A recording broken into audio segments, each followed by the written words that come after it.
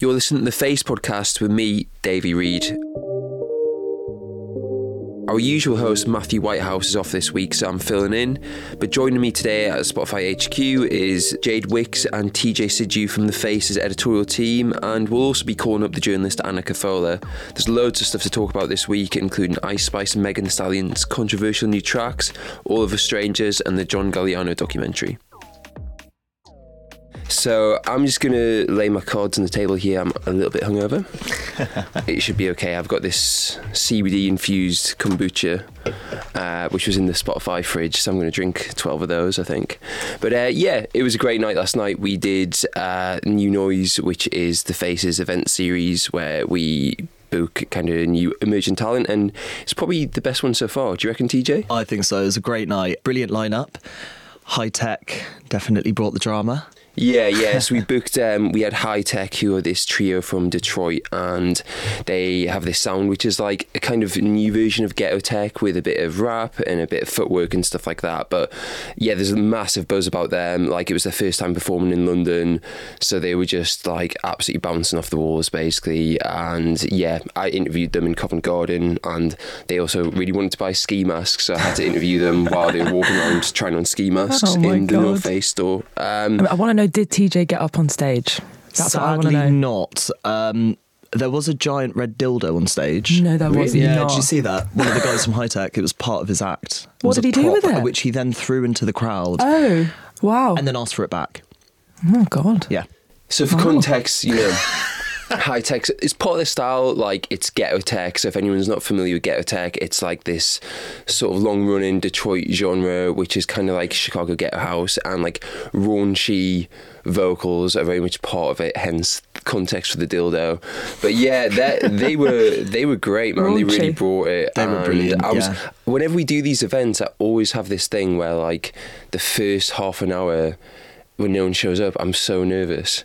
It's like inviting people to your birthday, isn't it? No one's going to turn up, but I've got to say, every month it's definitely a highlight of my month. It is going quite well, isn't it? It's going really, really well. Yeah, I mean, the first half an hour of those events is me stood on an empty dance floor, down gin and tonics. Yeah, and then it's like as soon as the bands come on, it really popped off. And we had Chai Cartier as well, who's sick. She had like a couple of freestyles last year, and she used to wear balaclava. And then she had a track which dropped at like I think the end of November last year called "Bossed Up," and it was like. It's just gone so well for her. Like before it dropped, it like there was a snip of it on TikTok, and everyone's like demanding that she dropped it. And then as soon as she put it out, like in Instagram comments, there's like Central C, Little Sims, Stormzy, Unknown T, K Trap. So there's just loads of buzz about her, and I don't think I think that might be like maybe a second ever live performance. Wow. She's already got that stage presence, hasn't she? Yeah, a lot of attitude. It's great. It's really good definitely. And it was interesting because when I kind of post a lineup on Instagram, I was getting loads of like A&Rs and like industry people, like loads of people. So I think everyone kind of wants to sign both acts. Wow. So like I kind of warned High Tech. They're like, what's the crowd going to be like? I'll be like, oh, there's going to be loads of really young people, loads of like fashion students having a good time. But there'll be a section of kind of boring looking A&Rs stroking their chins at the back. And they're like, nah, fuck that. If we see them, we're going to run over and pour tequila down their throats. But yeah, there's a section for the A&Rs. But yeah, it went really, really well. But TJ, Amazing. You showed up a little bit late, but you've been to see that John Galliano documentary, right? Yeah. Is it any good? Yeah, it's great. It's really great. So the documentary is coming out in March, I believe, and I was very lucky to have an early screener. And essentially, the crux of the documentary is detailing his life from growing up in Brockley in South London to his mammoth ascent into fame, notoriety, and essentially becoming one of the greatest contemporary designers of our time.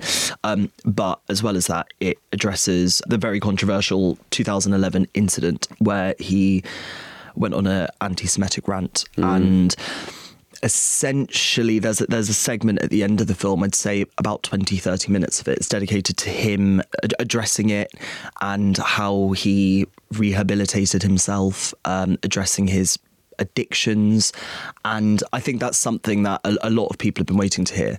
So with that said, the Margiela Couture show showed last week. Amazing. It was unbelievable. It was phenomenal. And I think in fashion, I feel like it's almost lost its rock and roll edge, where like we get fashion shows, especially, McQueen in the 90s, Galliano at Dior, they were spectacles, and there was so much sort of beauty and characters, and this was all of it. And of course, John Galliano as a designer, he's very much revered for that. His shows at Dior were extravagant, they were larger than life, they were so sort of enriched with like historical references, and as well, watching the documentary last night, you really got a sense of actually Galliano's genius. Like the way he thinks of his models, not as models but as characters, and he very infamously like tells models just before they're about to run out who they are. So you've just escaped a castle and you're running away from your husband or whatever.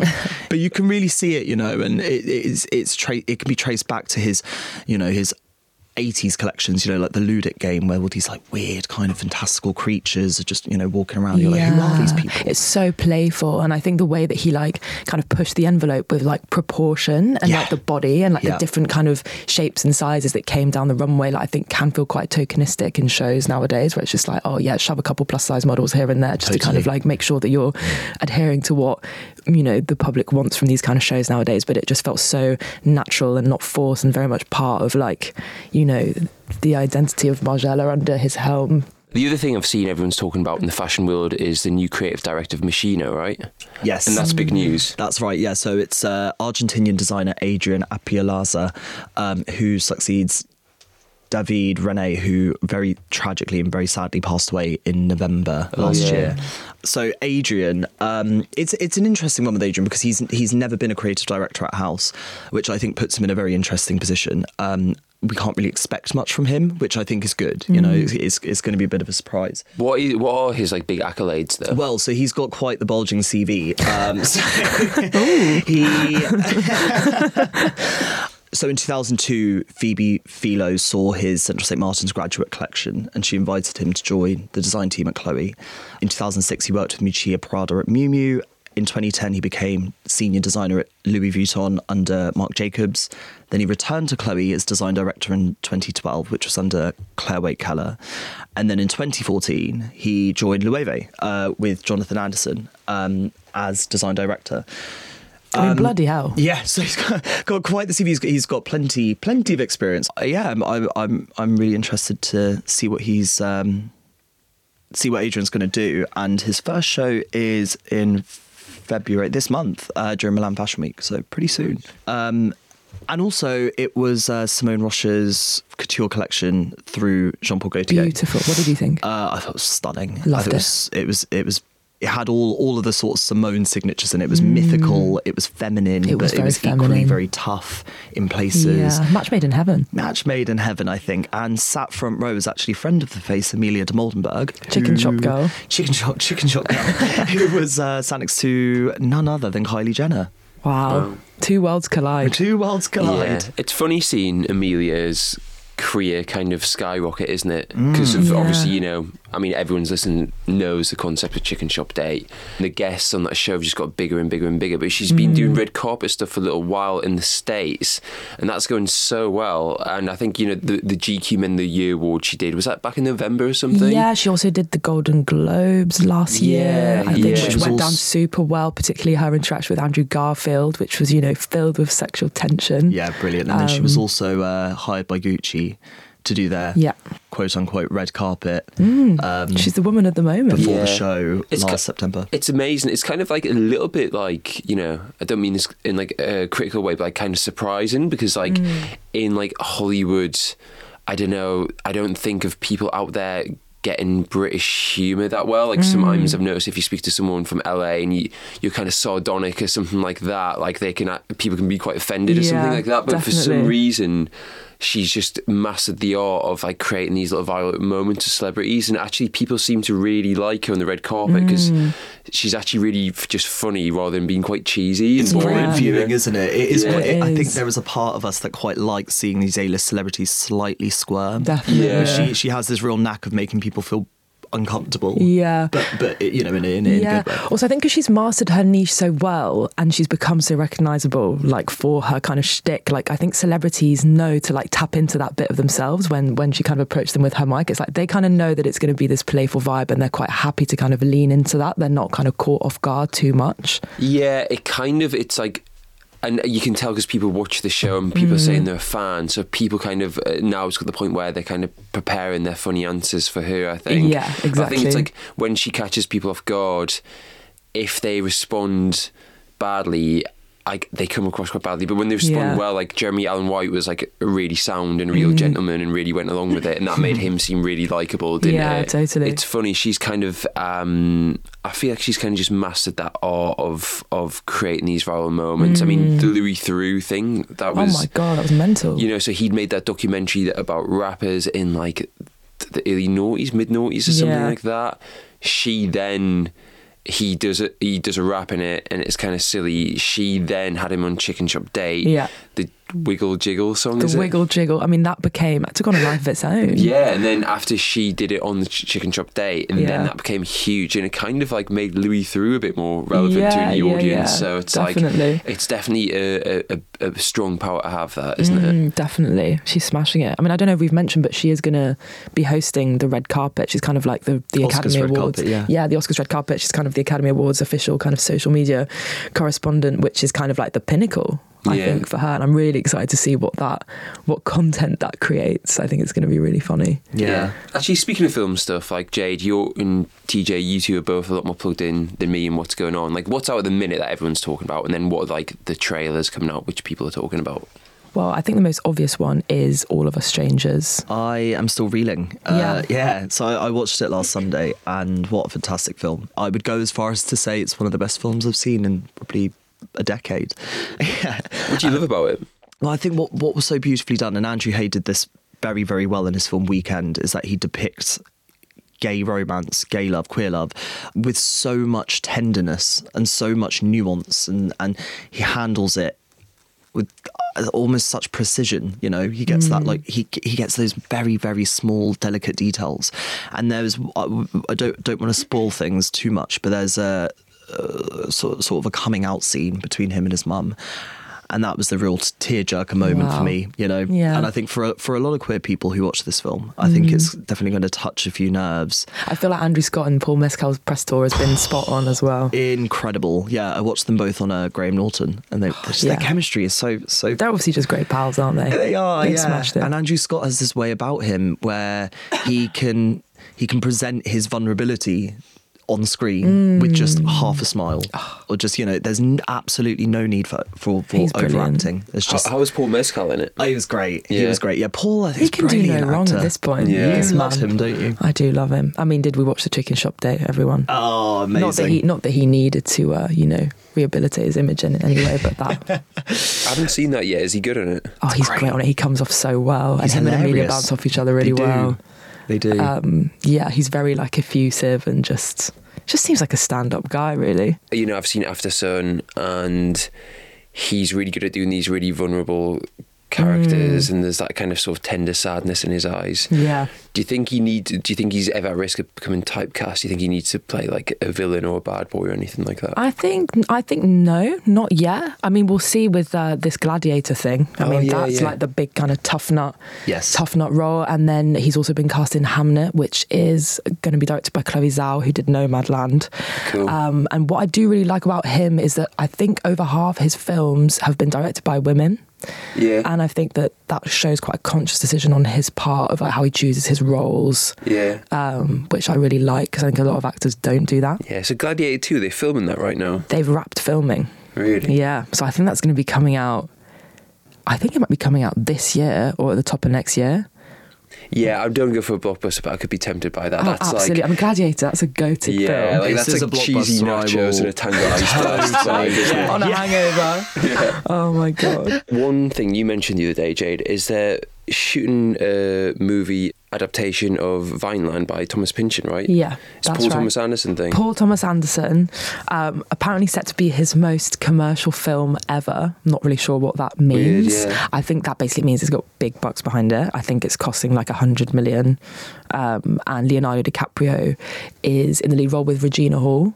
Yeah, I can't wait for that. Like, I loved, I thought Licorice Pizza, Paul Thomas Anderson's last film, was amazing. He's great. Vineland, it's funny, I haven't, like, actually read it, but I've read the first chapter, like, 3 times. What, just because it's, like, that hard to kind of get into? Yeah, for some reason, I've, like, read it, loved the first chapter. It kind of opens up with, there's this guy, and he lives in a small town in California, I think, and every year he does a thing where he sort of runs down the street in a dress with a chainsaw and jumps through a big pane of glass. Oh my God. And, like, it's a thing he does every year, and like the media come and everyone in the town gathers to see him do it. That's so I think the funny. first chapter ends with him just like literally the feeling of him going through the glass. Wow. And I don't know, I was just like, it kind of works as a short story. Yeah. You know what I mean? So You're like, I don't need anything else. Yeah. But do you know, when you mentioned that they're making a movie, I was thinking I might give it a go, actually. Yeah, I mean, Give it I'm another- quite sold, to be honest. Yeah. I hope we get some shots of Leo running down the street in a dress holding a chainsaw. It's what we deserve. Do you think he's well cast, Davey? I mean, I've only read the first chapter a couple of times. I mean, as an actor, I know there's people don't like Leonardo for other reasons, but as an actor, I really quite like him. I think he's so do I. fantastic. Yeah, he's great. Fantastic. Yeah, I'll definitely be watching that. You know, we should talk about the music stuff, and We we should. talked about Amelia before, and we talked about sort of mastering the art of virality. And so we've been doing this thing on the Face podcast where we pick a track of the week, as me, you and Olive Jade, we do a playlist and we do like a little track review of the songs we write about, and then so we decide we'd pick one. You felt like it's been a bit of a duel recently. Yeah, you know what? It really gets me sweating, this. Does it? Yeah. Does it? Well, I'm probably sweating more than you because I'm hungover today. But I think, you know, this is going to be a spicy tracks of the week Pardon the section. pun. Yeah, Oh, yeah. pardon the pun. Because Megan Thee Stallion dropped her track Hiss, and Ice Spice dropped her song. I mean, what should I say the title? Is it? I really enjoy hearing you What say the exactly title. is the title? The title is Think You the Shit, in brackets, fart. So, the thing is with this is it's interesting that two of possibly the most relevant rappers at the minute have both dropped songs which, in my opinion, are intended very strategically to go viral in very different ways. And so Ice Spice, you know, what she's done there is her team and Ice Spice clearly know that loads of people are going to hate the fact that she's made a fart song. Yeah. And everyone, they know that it's going to just create a lot of social media discourse. It kind of reminds me a bit of, I always think of Ice Spice and Central C as being like very parallel artists, like on different sides of the pond. Like they both come from drill, but they've found commercial success by kind of making a more light-hearted, more pop adjacent version of it. And, you know, I think with Central C, that opening line on Doja, and he did a genius annotation of that, and he said, you know, it was a lyric which at first you're not sure whether I should say it, but then you realise you can say it. Something which is provocative and divisive, but also not something you could get cancelled for. I think Sprinter, that 100 Eaters lyric was kind of weird, but it's stuck in everyone's head. So I think the Ice Spice track, I have only listened to it once. I don't think I'll listen to it again. No, and I feel like maybe Centra's done a better job of like towing that line where it doesn't descend into like pandemonium and silliness. I agree, and I think Megan's situation is very different because that track, and I think first of all the Ice Spice track as well. It's like the time I did listen to it, I didn't think it just sounded. It was a great song either. No. She sounded a little bit awkward on the beat, I thought. Which she does anyway. Yeah, well, she's got that kind of slightly laconic, laid-back style, which can sound really cool on the. But then she kind of, on the wrong beat, maybe doesn't sound that sure of herself, and the fact that she almost sounds a little bit anxious in the booth, whether or not she's not sure whether or not she should be making the fart song. Think you the shit, bitch? You not even the fart. I be going hard. I'm breaking their hearts. Like bitches be quick, but I'm quicker. Bitches be thick, but I'm thicker. She could be rich, but I'm richer. Damn. Taking her man. Don't give a fuck. Out in the yams. And I'm keeping one tuck. I make me some jams. Unlock that band. I said 400 bands. Just to do my little dance. she sounds quite uncertain. Yeah, she does. But then Megan sounds very, very certain. Oh yeah, pulling any punches. That opening a cappella vocal is, I think, TJ the other day in the office had some like really mellow playlist, which was like a combination of sort of like Neil Young and like neoclassical stuff. And then you obviously got really bored and you just stuck Hiss on really loudly. And like when that intro comes in, it's just like, well, we're not getting any work done, are we? I just want to kick this shit off by saying, fuck y'all. I ain't got to clear my name on a motherfucking thing. Every time I get mentioned, one of y'all bitch ass niggas get 24 hours of attention. I'm finna get this shit off my chest and lay it to rest. Let's go. And if the beat live, I feel like Mariah Carey. Got these niggas so obsessed. My pussy so famous, might get managed by Kris Jenner next. He can't move on, can't let it go. He hook nose full of that Tina Snow. And since niggas need making help to make money, bitch, come be my hoe. All of you bitches is wig on the Bible. Talking shit for a no one can find you. I can never be judged by a bitch that was dancing, making R. Kelly go viral. Hey, I'm sexy as fucking, I'm freaky. Get whoever I want, any meanie. Why the fuck would I stay with a nigga that's weak in the sheets and don't know how to... The track itself, Hiss, is actually really... The beat is so simple. It's like 3 or 4 piano notes and just a really punchy, stripped back sort of beat. So it's not a commercial song, and she's just like borrowing on it. It's like very like, she's just doing what she does really well, which is this kind of classic style of like southern rap. But because of one lyric in particular, it's gone absolutely massive, and that's the lyric which is perceived to be a Nicki Minaj diss, who has been waging war and come back. Yeah. So in terms of this whole situation and like the chatter around Hiss, like how do you feel about it? You enjoying the drama? I think I enjoyed the drama for about, less than half a day. And then it all got a bit dark, I think when it was about 72 hours of Nicki Minaj, has she even slept? She's crazy. And then to kind of like start saying stuff about Megan's mum who's passed away and kind of threatening all this stuff, I feel like... And then the title Bigfoot, which... Yeah, obviously makes reference to her being shot. Yeah, in the foot.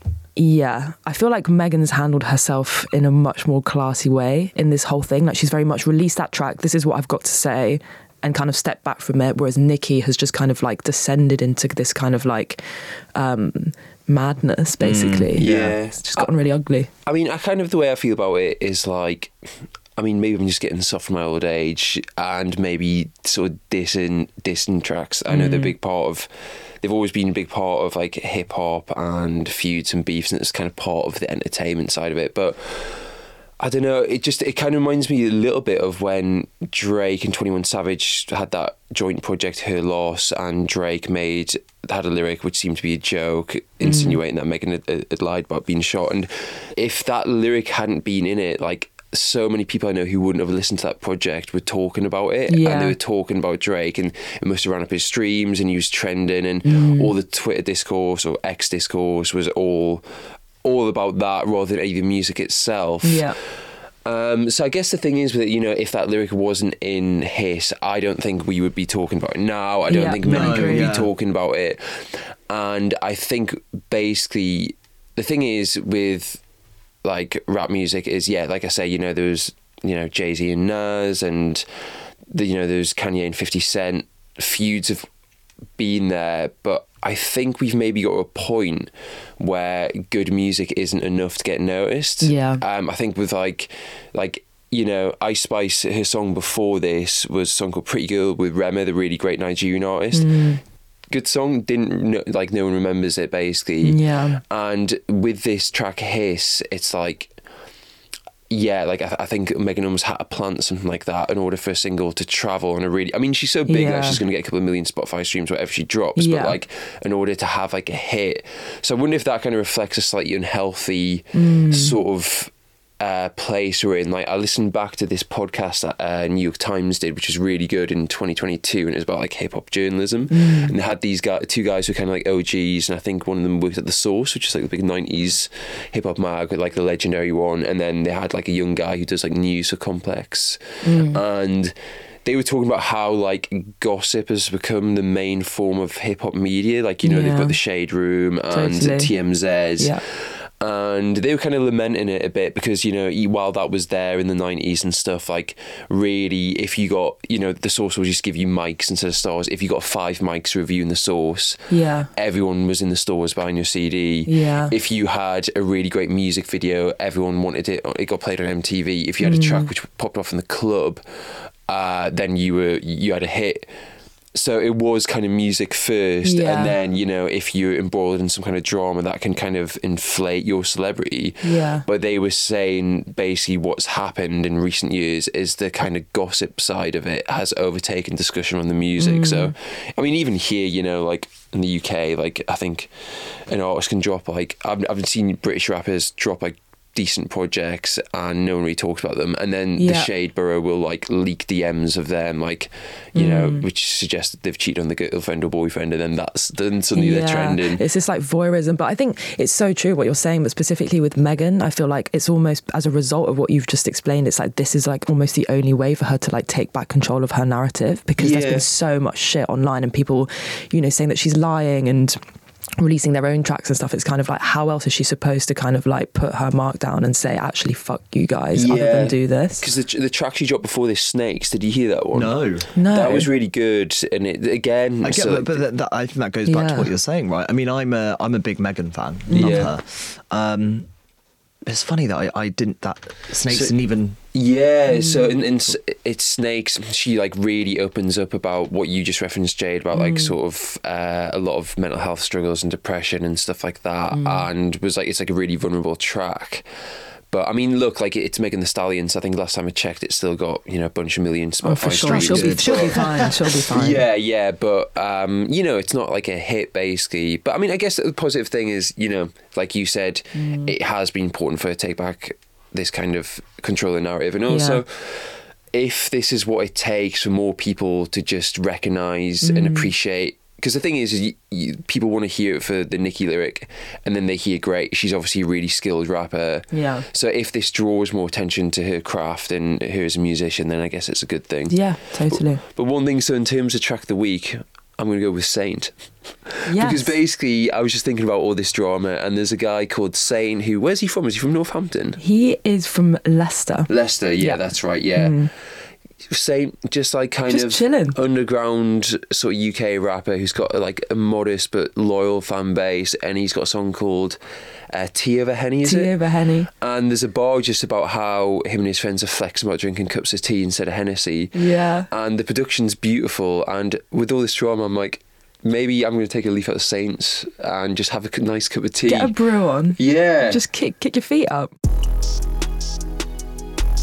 Yeah.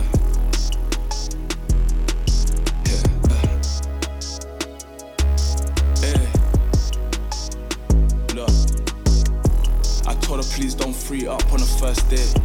I ain't work hard, don't get this far just to fly you out that quick. I wear chrome hearts and gold yards, so tell your man he ain't rich. I'm be the first one from my high school to be the first say I'm too rich. Yeah. Listen, cause rule one, don't cash out or try style out for no chip. I don't trap, no, I just kick back, let my drill show where it is. I ain't trying to hear no stick, that to me just ain't top pit. I think we have to call his the track of the week, but the face track of the week can be Saints Tea Over Henny. Okay.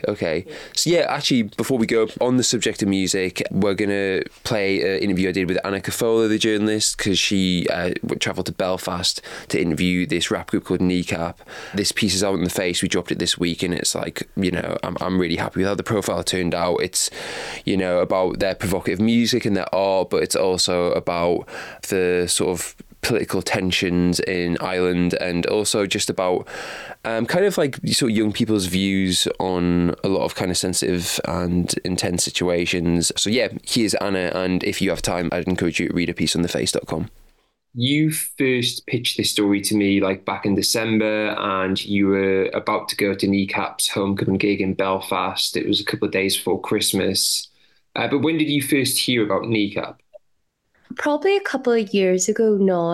I would say that moment of the burning police Land Rover, the mural that's popped up in West Belfast, was probably their big controversial introduction to people outside of Ireland. And I would say I was listening to Kierta, which is their big breakout tune that came out maybe 2017, 2018. And that's the tune that's Kirta is Irish for rights. And it was kind of probably, I would say, like the best proclamation for what the band are really about.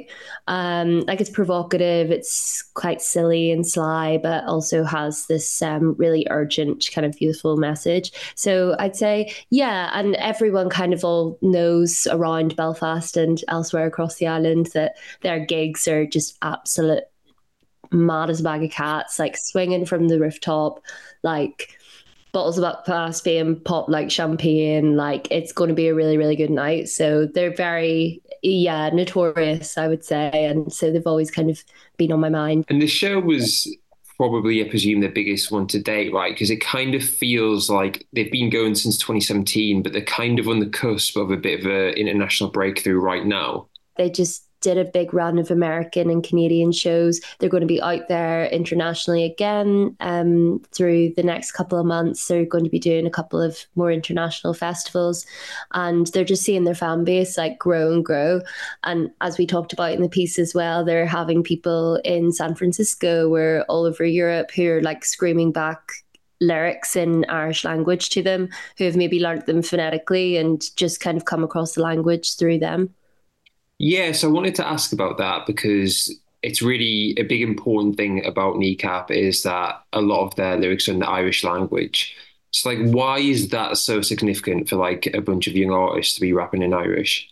As the guys would say themselves, they're part of what would be termed like the ceasefire generation. So that's a lot of young people in the north of Ireland who were born kind of just before or after 1998. So that's when the Good Friday Agreement happened, and that's what was said to bring peace to the north of Ireland. But, you know, that was going to be this first generation to enjoy the spoils of peace and not be caught in the crossfire. But I think the north of Ireland is quite a striking template for how post-conflict society invades and occupies its youth and their youth culture. So intergenerational trauma, substance abuse, employment, brain drain, like people, you know, turn 18 and abscond elsewhere.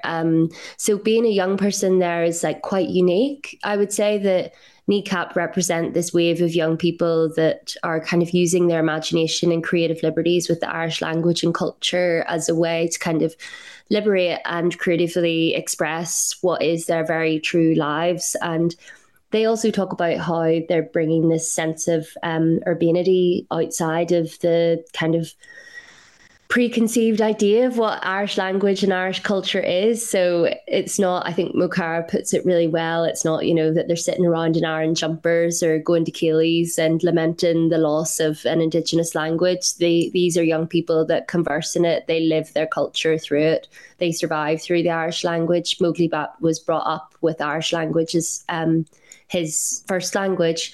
The Irish language is very, very important to this kind of young, youthful cultural resurgence, and hearing people rap about drinks, drugs and the dole in Irish language as well is quite revitalising.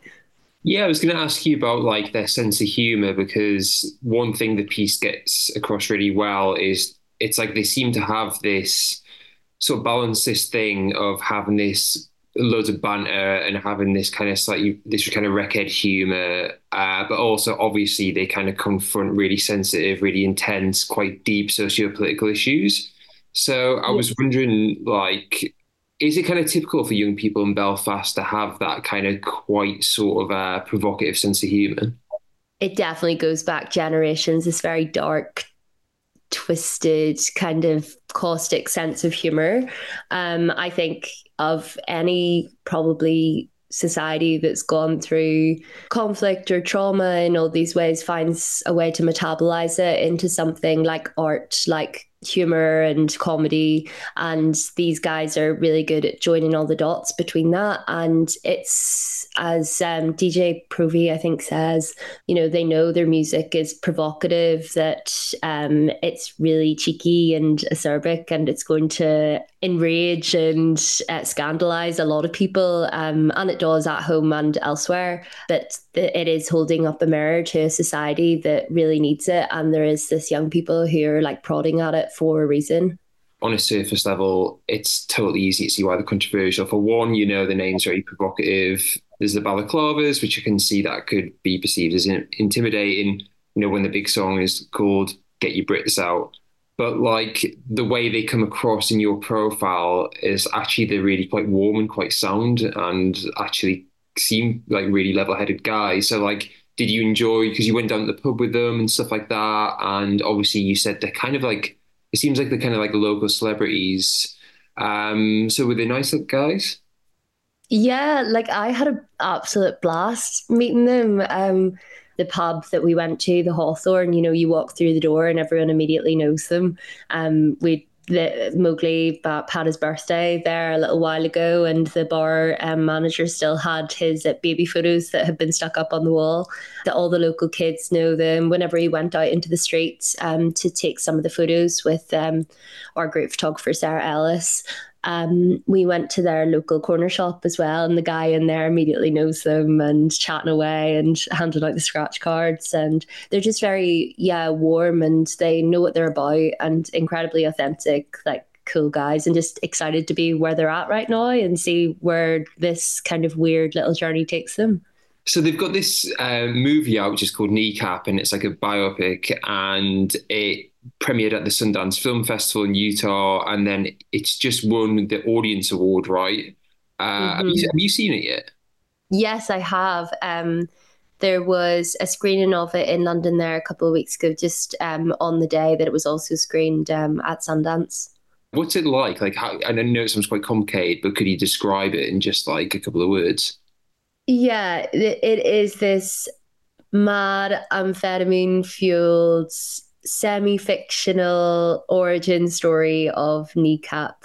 They all play themselves wonderfully as well, like really great acting. Mowgli Bap's father and mother are played by Simone Kirby and Michael Fassbender. You kind of see these Mukara and Mowgli Bap as these down and out like dealers, kind of nothing really going for them. And the Irish Language Act is this pivotal moment in the film and the protest around that. And they meet DJ Provy, who's an Irish language teacher. And that is a true part of the plot. He was actually an Irish language teacher in a school.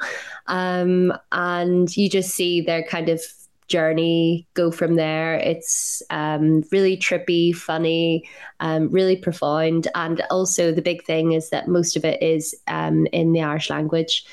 So it, as you say, it debuted at Sundance, and that was the first Irish language film to ever debut there, and also the highest funded. So it's a really pivotal moment for Kneecap, but also just culturally, generally. Yeah, well, it'll be interesting to see where the film goes. And I don't know, hopefully one day we'll see Kneecap on the red carpet and maybe DJ Provi will bring his balaclava with him. I hope so. And I'm excited to see what the next couple of months look like, whether that's more tabloid front pages or whatever, a bigger movie deal.